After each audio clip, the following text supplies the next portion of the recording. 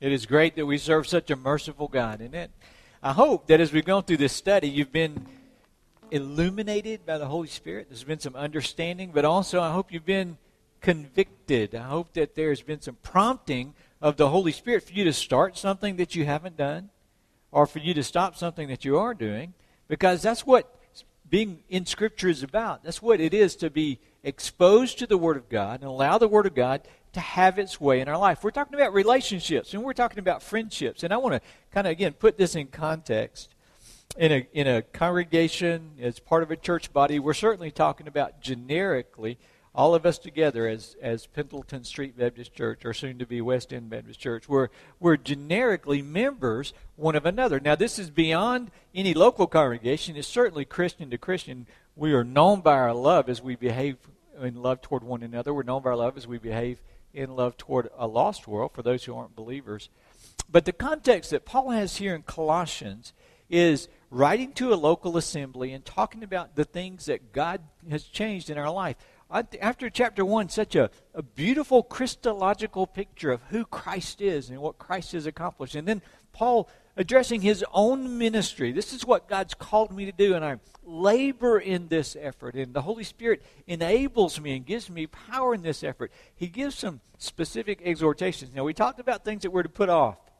You guys remember the sin list, the things that we no longer do as a believer, and those are things that we are progressively, intentionally saying, that's wrong, that's a sin, that does not glorify God, that does not please our Father, and we stop that. And it may take a process, but it's a process that is empowered by the Holy Spirit we take off. But it is not enough. Christianity is not a list of things not to do. If that's your mindset of what it means to be a Christian, well, being a Christian means I just can't have any fun. Being a Christian means I just can't do this and can't do that and can't do this and can't do that and can't do this. If that's your mindset, you've missed the point of Christianity. Christianity is getting into alignment with the God who created us, the God who made us, the God who designed us. He knows what's best for us. He knows what's right for us. He knows what will bring us the deepest, truest, longest-lasting joy and peace as we let peace reign in our hearts. And so it's not only what we take off, it's also what we put on. And right now our focus is put on some friendships, put on some relationships.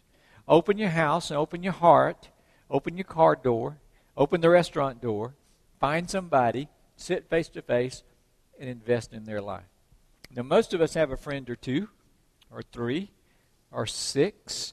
Most of us don't have 12 or 15 or 20 very close friends. Now, some of you have the capacity for that, and praise the Lord. Praise the Lord. I am so glad you do. You're an encouragement and an honor to the rest of us.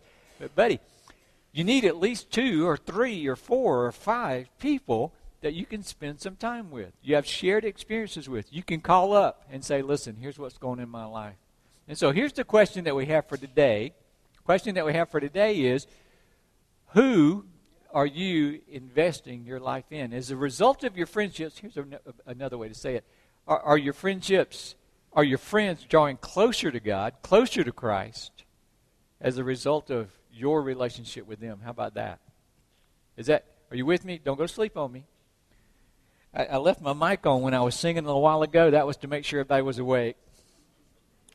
That was an accident, by the way. I when I looked up and saw Cody grimacing, I thought, oh, my mic must be. I'm kidding, Doc. I'm just kidding. Because if my mic is on, it goes right in his ear, and that's not a happy situation for anybody. Okay. But I want to make sure that we're awake and that we're engaged because this stuff matters. You guys remember there was a movie several years ago, and I'm not promoting the movie, but there's an example with Jack Nicholson and Helen Hunt called As Good as It Gets. Some of you have seen it. For those of you who haven't, Jack Nicholson is a strange character with a lot of difficulties and a lot of personality difficulties. And Helen Hunt is a waitress, and they develop a relationship kind of, sort of, but frankly, she doesn't know what to expect, and she didn't know where the relationship's going. She says, look, buddy, you got to give me something. Pay me a compliment. And he gets quiet. It's a scene set at a table in a restaurant and looks at her. You remember what he tells her?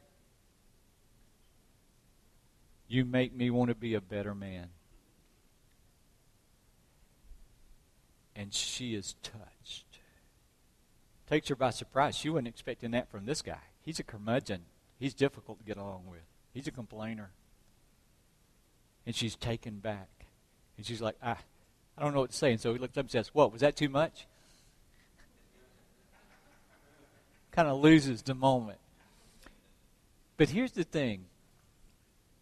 Does your relationships with your friends make them want to be a better person, make them want to be more Christ-like, more godly?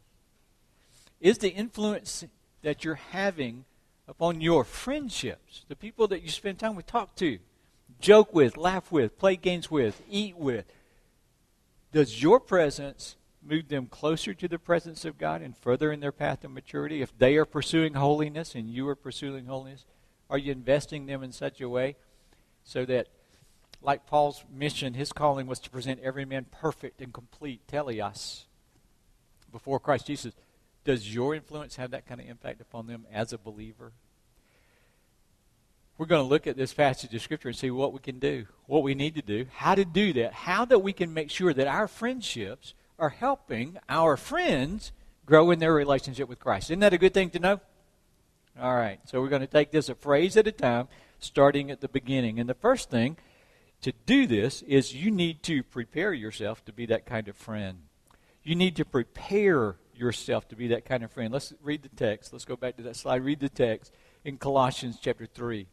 He says, "Let the word of Christ dwell in you enough." You just need to know, kind of generally a little bit about the word of God, not a whole lot. Is that what he says? No. "Let the word of Christ dwell in you richly, teaching and admonishing one another in all wisdom, singing songs." That's what I was doing this morning. Singing songs and hymns and spiritual songs with thankfulness in your hearts to God. "And whatever you do, in word or deed, do everything in the name," representing, "in the name of the Lord Jesus, giving thanks to the Father through him." So let's look at that first phrase. Let the word of Christ dwell in you richly. And so the first application point is you need to prepare yourself. You need to be prepared to be that kind of friend. And how do we do that? We let the word of Christ dwell in us richly. He's talking about Scripture here, folks. It's Bible. It's the words that we have from God. God's holy word. And so, again, you're no stranger to this if you've been a member of this church for any length of time.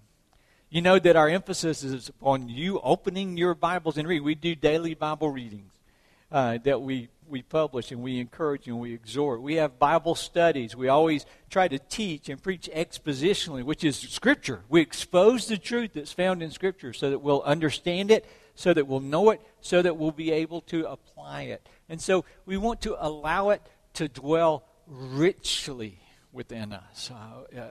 So what does that mean? Is it enough to simply read the Bible? Listen, I know it's cold in here. Y'all cold? Thermostat set down to about 65. I think we've made the appropriate adjustments. But if you need to get up and move around, you can get up and move around. But participatory sermon this morning, okay? I was going to tell you just hunch closer together, but I looked across the room, and that may not be welcome across the board. So, but whatever you have to do to be warm and be comfortable and be engaged, listen. Let the word of Christ dwell in you richly. Is reading the Bible, is opening the Bible and reading your daily chapter, is that richly dwelling in you, the word of God? It's a great place to start. You can read and not, you can't study and not read, but you can read and not study. As a matter of fact, we need to be people who learn and who grow in the Word of God. Why? Because all Scripture is inspired by God. It's God-breathed. And is profitable for doctrine, teaching, knowing what truth is, for reproof, for correction, for instruction. Why? And equipping so that you and I may be thoroughly furnished, have everything that we need to make the right decisions, to think the right thoughts, to say the right things, to engage in the right behaviors, to manage our money in the right way, to manage our possessions in the right way, to manage our time in the right way, so that God is glorified in everything that we do in word or deed. But it's found in Scripture. And if you're not in Scripture, you're not finding it. And so how do we do this? How do we do this? There's just a few things. You see them on the slide. You can make notes. We'll look at some of these, but I want to talk about 4 things that the Scripture says we should be doing with itself, with Scripture. And the first is simply reading them. In Nehemiah It's in the Old Testament book, and the children of Israel had been in captivity. They come back to Jerusalem, and they have a worship service. This is chapter 8, after the walls have begun to be rebuilt and progress is being made. And so Ezra is the high priest, Nehemiah is the governor. Ezra the high priest brought the law. That's the book of the law. That was their copy of the scriptures before the assembly. And both men and women, and all who are capable of understanding, they all gathered together, and they heard on the first day of the 7th month. And he read from it, facing the square before the water gate, from early morning until midday, in the presence of the men and women, and those who could understand.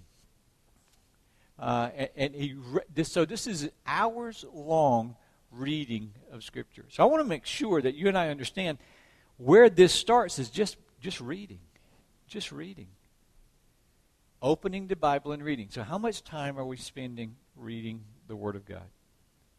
You know that there are different books. The Bible is a collection of 66 different books, written by 40 different people over a period of 1,500 years, and yet it's so cohesive and comprehensive in its nature. Written by kings and written by paupers, recorded and preserved, and it is great literature. But how many of you like to read, period?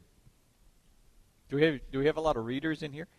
And indicate, because I want to know, because in any group that I come to, we've got some people who are like, I want my next book. Give me the next book. I love to read.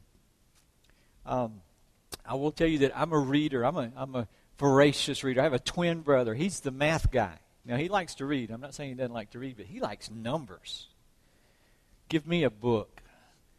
And I have a hard time even, you can ask Suzanne, I have a hard time going to sleep at night if I'm not reading, if I'm not opening a book and reading at night. But for those of you who have more of a struggle reading, more of a discipline reading, read it in shorter segments, read in a different translation, exercise the discipline of opening and even reading aloud to make sure your eyes aren't scanning the page and everything's just going past, but that you're actually processing the vocabulary, the words, the story. What's the story? And if you're not accustomed to reading, start with the narrative points of Scripture. Start with the Gospels. They tell the story of Jesus' life. Isn't that a great place? So just read. But I will tell you that the Word of God dwelling in you richly is more than just reading. It is studying. It's taking out a pen and paper. In our home group Wednesday night, what I'm encouraging our home group to do is pick a book of the Bible. Pick Philemon. It's one page. Pick Titus. Pick one of John's epistles. As a matter of fact, pick 1 John. Wow, 5 chapters, but such truth. Whoa. 3 John's less than one page, dealing with a specific circumstance and a specific situation with great truth. But pick one book of the Bible. Pick Psalms. Pick one. As a matter of fact, Psalm 119 is longer than half the books in the Bible. And so you pick a book and you just say, I'm going to learn this book. I want to know who wrote it. I want to know who read it. I want to know what the point was. I want to make sure that I read it with vocabulary. And by the way, if you're reading the King James Version or the English Standard Version or the New American Standard Version, you may say, I think I'm going to switch for this reading and go to the New Living Translation. Or I'm going to go to an easier to read translation just so that it seems more contemporary and the story flows better to me. And you read it, and you read it, and you read it, and you begin to outline it. What's he saying? Who's he saying it to? What's the point? What's the truth? And you always ask the questions, what does this teach me about God? What does this teach me about me? What did they say? What did the people in that time hear? What does this mean I should know? What does this mean I should do? And you ask the Holy Spirit to teach you. And I will tell you, when the Word of Christ dwells in you richly, when you're processing and you're studying the Word of God, you'll see a difference in your thinking and your belief and your behavior. But as you do that, then take a passage of that and you meditate on it. Now, what does it mean to meditate? This is not, you know what I'm talking about. This is not some sort of transcendental clearing your mind. This is taking a verse, one passage, one verse, one phrase sometimes, and sometimes a whole paragraph. And you just process it. You think it through. What does that mean? What does that mean to me? What did he mean when he said this? What can I learn from this? And you repeat it to yourself. How does this apply to me? I will tell you that for me personally, sometimes it's an exhortation. Sometimes the Lord brings to mind to me a phrase like, the wrath of man does not accomplish the will of God. And it always comes at a time when I need to understand that my wrath does not accomplish the will of God. Do you know what I mean? Sometimes it's a phrase about how shall they hear unless they have a preacher, one who shares. And God prompts me to think, all right, how can I share? Who can I be sharing with? Where am I supposed to be sharing? You let the word of Christ dwell in you richly. In the context of your friendships, you get full of the truth of the Word of God. It may be one area, it may be one phrase, one passage, but you read it, you study, you meditate on it, memorize it. Can you memorize Scripture? Does this sound like a Sunday school class? It's important stuff. Can you memorize Scripture? I'm not going on until you acknowledge that you can memorize Scripture. All right. Part of our challenge is, it's like, I can't do that. I can't. I just can't memorize things. Anybody here forgetful? I've discovered that forgetfulness is at the very least a characteristic of, or one of the attributes of aging. How about that? I can remember stuff from high school, but I can't remember why I walked into the room. And so we have to train our memory. Now, when you read a passage and you study, you really look at the words and what's being said and seek to understand it, and the Holy Spirit gives you illumination, and you meditate on it, you'll be surprised how much that passage, it may be your own paraphrase of that passage, or a Holy Spirit paraphrase of that passage, but how much of that passage begins to indwell in you. And so, I like Awana, what we used to do with the kids. I like Bible drill when I was a kid coming up. And we would write out passages of Scripture and repeat them so that we could memorize them. And you know what happens? When you get full of the Word of God, you become aware of the presence of God. You experience the power of God. When you're hanging with your friends, who do they get exposed to? They get exposed to the truth of God. They get exposed to the Spirit of God. They get exposed to God working in your life. So the first step for you to be that kind of friend is to up your game. And here's the thing. I believe that some of us started, or we go through periods of time where we're on it. It's kind of like a diet for me. All right? I will get on a health thing, and I will eat well, and for short periods of time, I will eat well, and I will say, I'm not going to eat the Reese's Sticks from QT. I'm not going to do this, or I'm not going to do that, and I will eat well. And it goes along pretty well, but then something comes up, like somebody makes a cake and brings it by the house, or I'm a sweets guy. That's my biggest failure. And all of a sudden, I'm off track, and I'm right back. I believe the Word of God indwelling us in our reading and studying can be the same thing. Here's what I want to encourage you to do. Prepare yourself by continually exposure to the Word of God, allowing it to dwell in you richly. By reading it, by studying it, by meditating upon it, by memorizing it. And just imagine getting up in the morning, reading your passage of Scripture, asking God, meditating on it throughout the day, reviewing it. Keep the same passage. You don't have to rush through. It's not like you got to get through the Bible before the end of the year. Allow God to speak with you on that. Listen to Christian broadcasts. Listen to good Bible study teachers. Listen to good preachers as they expose certain passages of Scripture. And fill your mind and your heart with the Word of God. And if you do that for a week, and then you do it for a month, and then you do it for 3 months, we could crack open your brain, look in there, and we would see the difference the Word of God dwelling in you richly has made in your attitude, in your thoughts, and in your Christ-likeness. Isn't that right? Okay, you can't give what you don't have. Isn't that how that works? And so, prepare yourself. But some of you are thinking, well, I'm just not, and when it comes to personal relationships, I'm not the brightest guy in the group.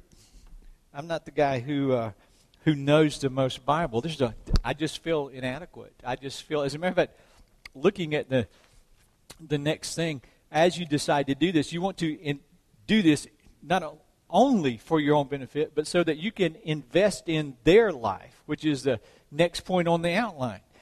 You want to prepare your life to invest in theirs. That's where Paul goes next when he says teaching and admonishing one another in all wisdom. Teaching and admonishing one another. What is teaching? That's imparting knowledge. That's giving information. How do we do this? And by the way, this is one another. This is not to the pastor. This is one another. This is not to the Sunday school teacher only.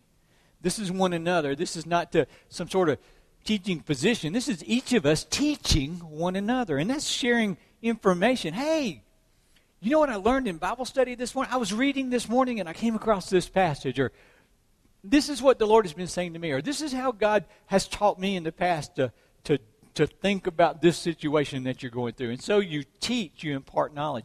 Admonishing is a little bit different.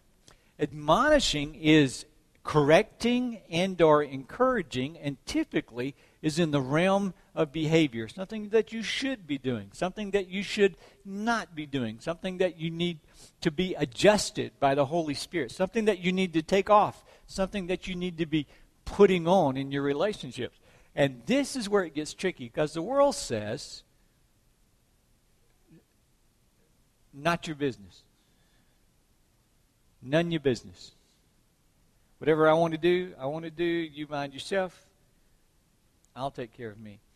But the Bible says when believers come together, we have one Father, one Son, one Holy Spirit, one baptism.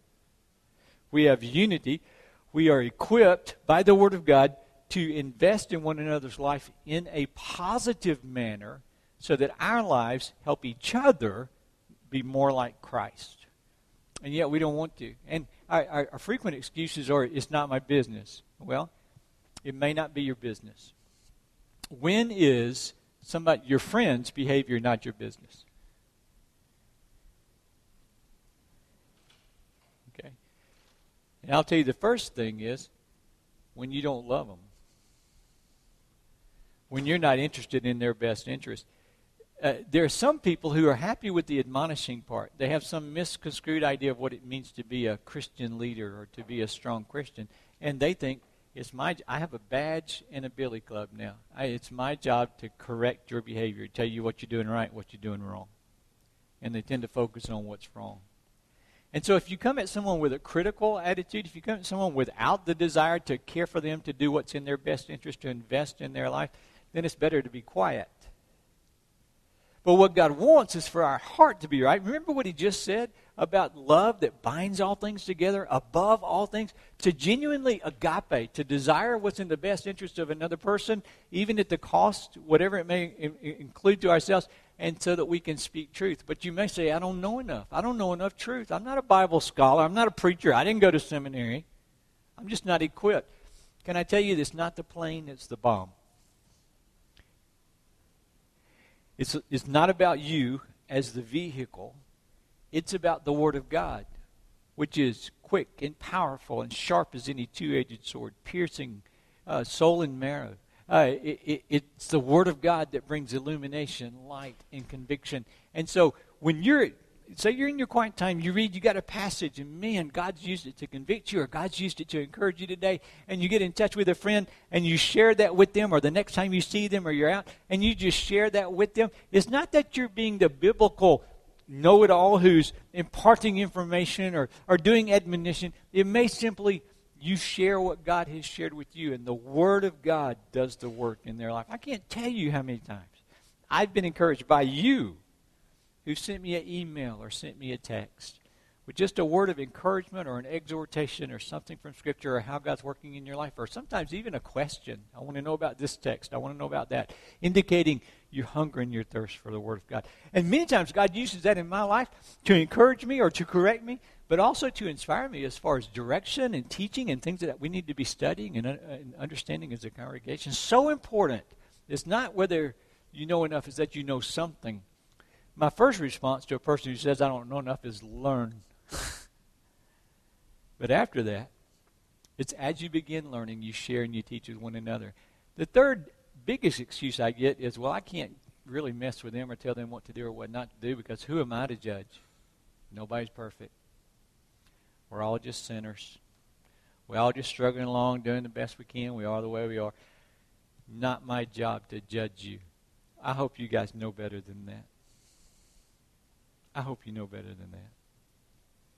When God saves you and places you into His body, He puts His Holy Spirit in your heart. He gives you His Word.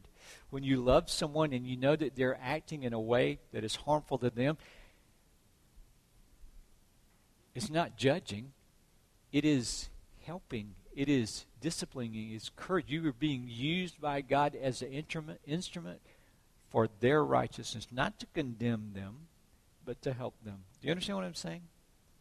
So it's important that we take time and make the commitment to invest in our lives as we're filled with the Word of God, sharing it to them, teaching and admonishing. But I will tell you that there's a whole other part to this. The last part of that phrase is to do it in all wisdom.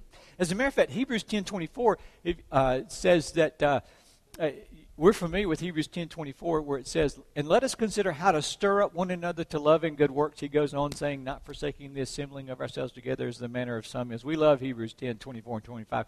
Preachers particularly love Hebrews 10:24 and 25. But sometimes I think we miss the understanding. We think the command is, "And let us stir up one another to love and good works." But what does the text say?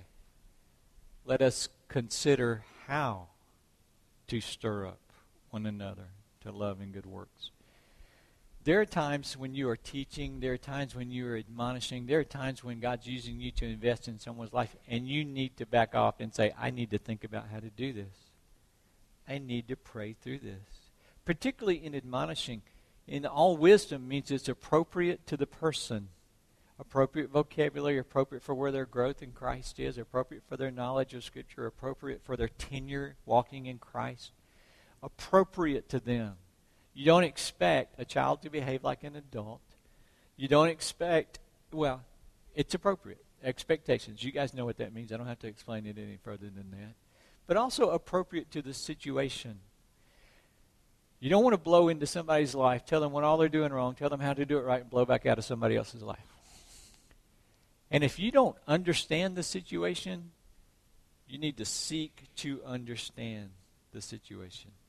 You know, we make assumptions in relationships, right? We just make assumptions. I walked into a conversation the other day, and it was a guy who said, "You know, I think I got people mad at me." I'm like, "What's going on?" He said, "Well, they're not talking to me. I saw them in the hall, and they just turned around and they walked away." I said, "Well, why don't you go ask them what's going on?" "Well, if they're mad at me, I don't want to impose my presence upon them." I said, "Are you friends? Do you like them? Do you love them? Do you want to have a good relationship with them?" "Well, yeah, but I'm just going to wait on them to approach me." "No. You go talk to them. I'll go with. You go talk to them, say, 'I noticed this. I just want to make sure everything's okay.'" And so this guy, he said, "I don't want you going with me." "I'll go." And so I talked to him later, and I said, "How'd it go? How's that?" He said, "Oh, it was nothing. They were thinking about something else, doing something else. Their behavior had nothing to do with me." And here this guy was, ready to withdraw, cut back on contact relationship because he was making assumptions about a behavior that was a one-off or maybe a recurring thing without understanding the situation. I'm going to tell you right now, we are too quick to make judgments. We are too quick to be critical. We are too quick to withdraw when we ought to just open our hearts and lives and be willing to say, "Hey, I got no agenda here other than God's glory and your good. What's going on? How can I help?" And I don't know if we're just defensive. I don't know if we're just shy. I don't know if we're just lazy. I just know we don't do it enough. And we've got to, appropriate to the person, appropriate to the situation, open up and teach and admonish one another in all wisdom. Carefully, wisely, to God's glory, for His good, for His good. Important that we grasp that. Now, I will tell you that when some of us know what it means to be admonished. How many of you like this guy over here? That's a selfie I took. No, I'm kidding. The picture of admonishing here, when we think of admonishing, we need to be careful that that's not where we go. Sometimes there has to be invasive correction. We're talking about friendships in the context of the body of Christ. Sometimes there has to be somebody saying, this is wrong.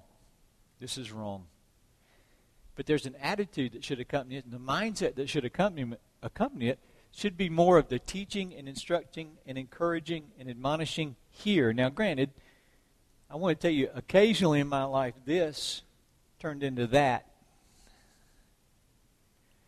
But when we're talking about the mindset of our heart, the attitude of our heart, this is the picture that we ought to have. I just want to come alongside. I want you to know what I know. As a matter of fact, I won't get into this much, but one of the ways that Paul admonishes throughout Scriptures is he points people to the past and he points people to his own experiences. In 1 Corinthians chapter 10, look it up later, don't look it up now, but in 1 Corinthians chapter 10, Paul says all these writings were given to us to tell us what happened in the children of Israel for our benefit. And then he goes to this church and says, hey, you, don't be sexually immoral. Because they were, and 23,000 of them died in one day. So here's the circumstance that happened to them. This is their experience, or it could be my experience, and you are admonishing a friend, either because of their walk with God, their daily Bible reading, their relationship that they're having, a habit they have. And one of the gentle ways to do that is to say, here's my experience. Let me share with you how God dealt with me. We have a loving Father who disciplines us, don't we? We have a loving Father who disciplines us. Should you talk about that with other people? I think you should. I think you should say, listen, I was so far out of line here, my thinking was so wrong, and God, this was the result. This is how God disciplined me, and this is where I am. And I'm not perfect, but I'm better, and I'm learning. And you can help me, and I want you to learn the same thing. Do you understand what I'm saying?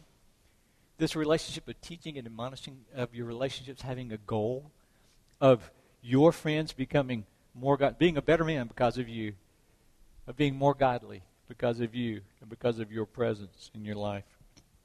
Now, the third thing seems almost a non sequitur. In Colossians chapter 3, we come to the next passage of Scripture.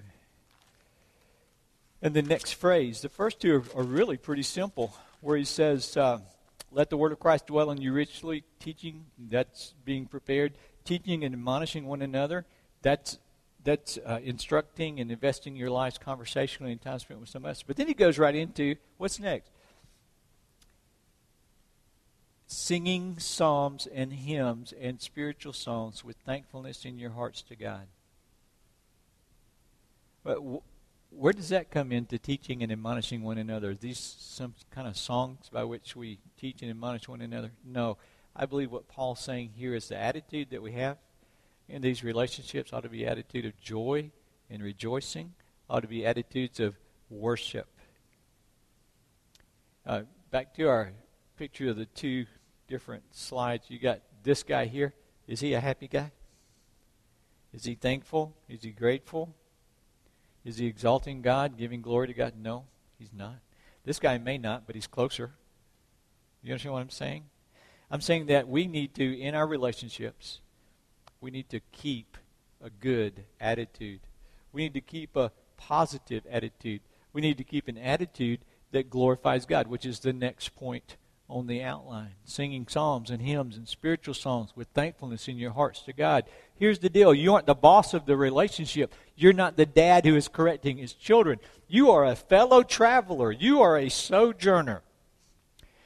You're on this road to maturity. They are on this road to maturity. Go down this road to maturity together. Have those shared experiences. Have those times of laughing and joy and those times of rejoicing. The Christian life should be characterized by a positive, thankful, gratitude-filled, joyous attitude. And you get to practice that with your friends.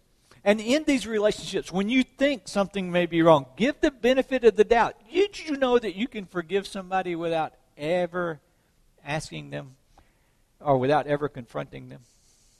You can forgive them. You can decide in your heart, I'm just not going to hold that against them and let them go.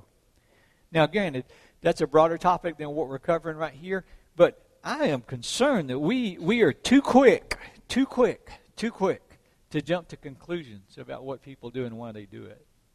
And we need to back up and say, all right, let's explore this situation. We give the benefit of the doubt, and we expect the best. and expect the best in relationships. Here's my concern. We as believers should not be building our friendships on a shared love for gossip. Amen? This is where it gets quiet in the room. We should not be building our friendships on a shared love for gossip.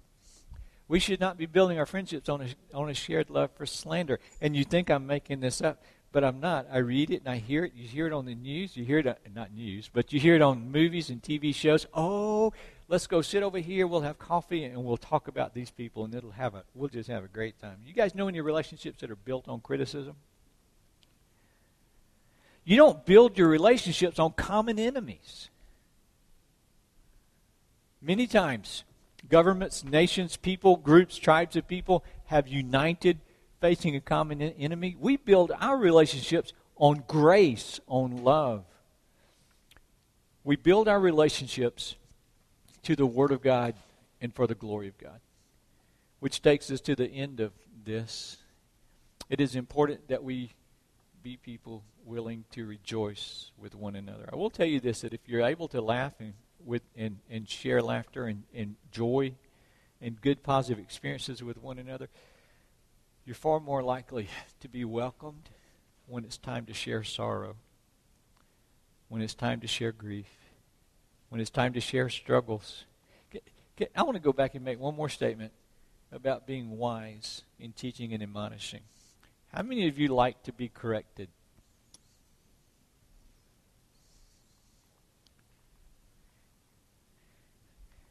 How many of you like to be corrected by people you know the best?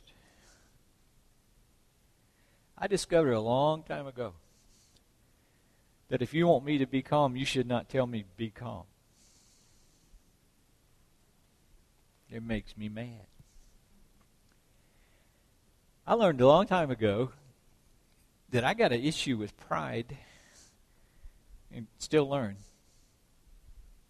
We could talk about yesterday, but I don't want to. That I don't like to be corrected. Especially if I don't think you're an expert and got it all down. But here's what I learned and what I continually learn. I need correction. And I need to be open to hearing from somebody. But can I tell you, when I talk about being filled with the Word of God richly, letting it indwell you, and then letting that flow over on somebody else, when we are the one who is giving some form of correction, we need to do it based on the Word of God and with grace appropriate to the person and appropriate to the situation.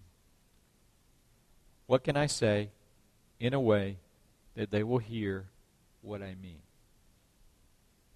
Does that make sense?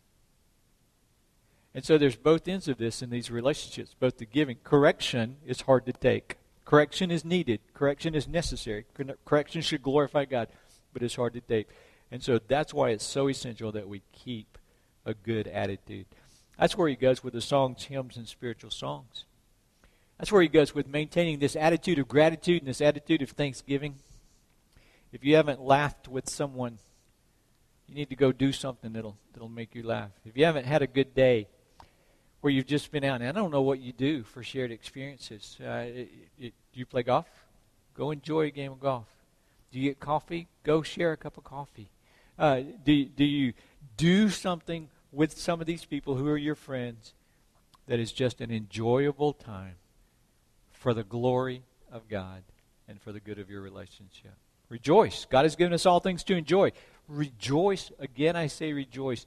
And keep your heart clean. Whatsoever things are good, whatsoever thing is just, whatsoever thing is pure, whatever thing is lovely, whatever is commendable or praiseworthy, these are the things that you need to be thinking about, not only in your life, but in your relationship with others. And that takes us to the last phrase. Whatever you do, in word or deed, do everything in the name of the Lord Jesus, giving thanks to God the Father through Him.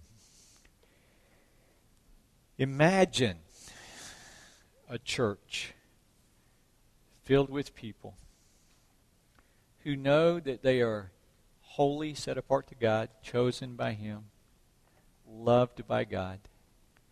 And in that security, able to love with one another in humility and patience and kindness.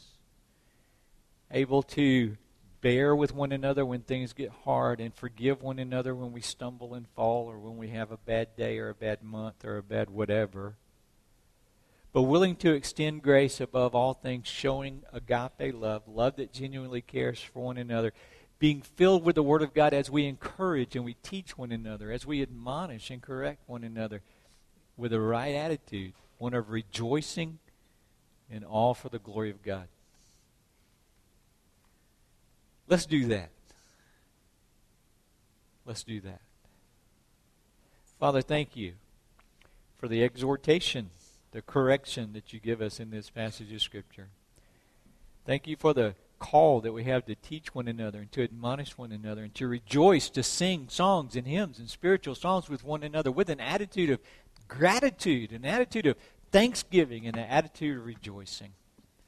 Father, I pray that you will not let me get off track here, that you will not let me become a person who is critical or a person who is judgmental or a person who is negative or a person who goes around and beats people up with your word and call it being a preacher or a pastor. I pray that you'll fill me with your word and that you'll, even more as you do, fill me with your character, that I will be the man, the pastor, the friend that you would have me to be. I pray, Father, that you will help us to, afresh and anew, commit to our friendships in such a way that we enhance each other's lives. We encourage one another. We support one another. We do those things that are necessary so that the life of Christ is reflected in us increasingly, in part at least, due to how we talk to one another, how we spend time together. Thank you for the privilege, for the opportunity to be a church, a part of a church that longs to know you and longs to walk in obedience to you. It's the name of your Son I pray this thing. Amen.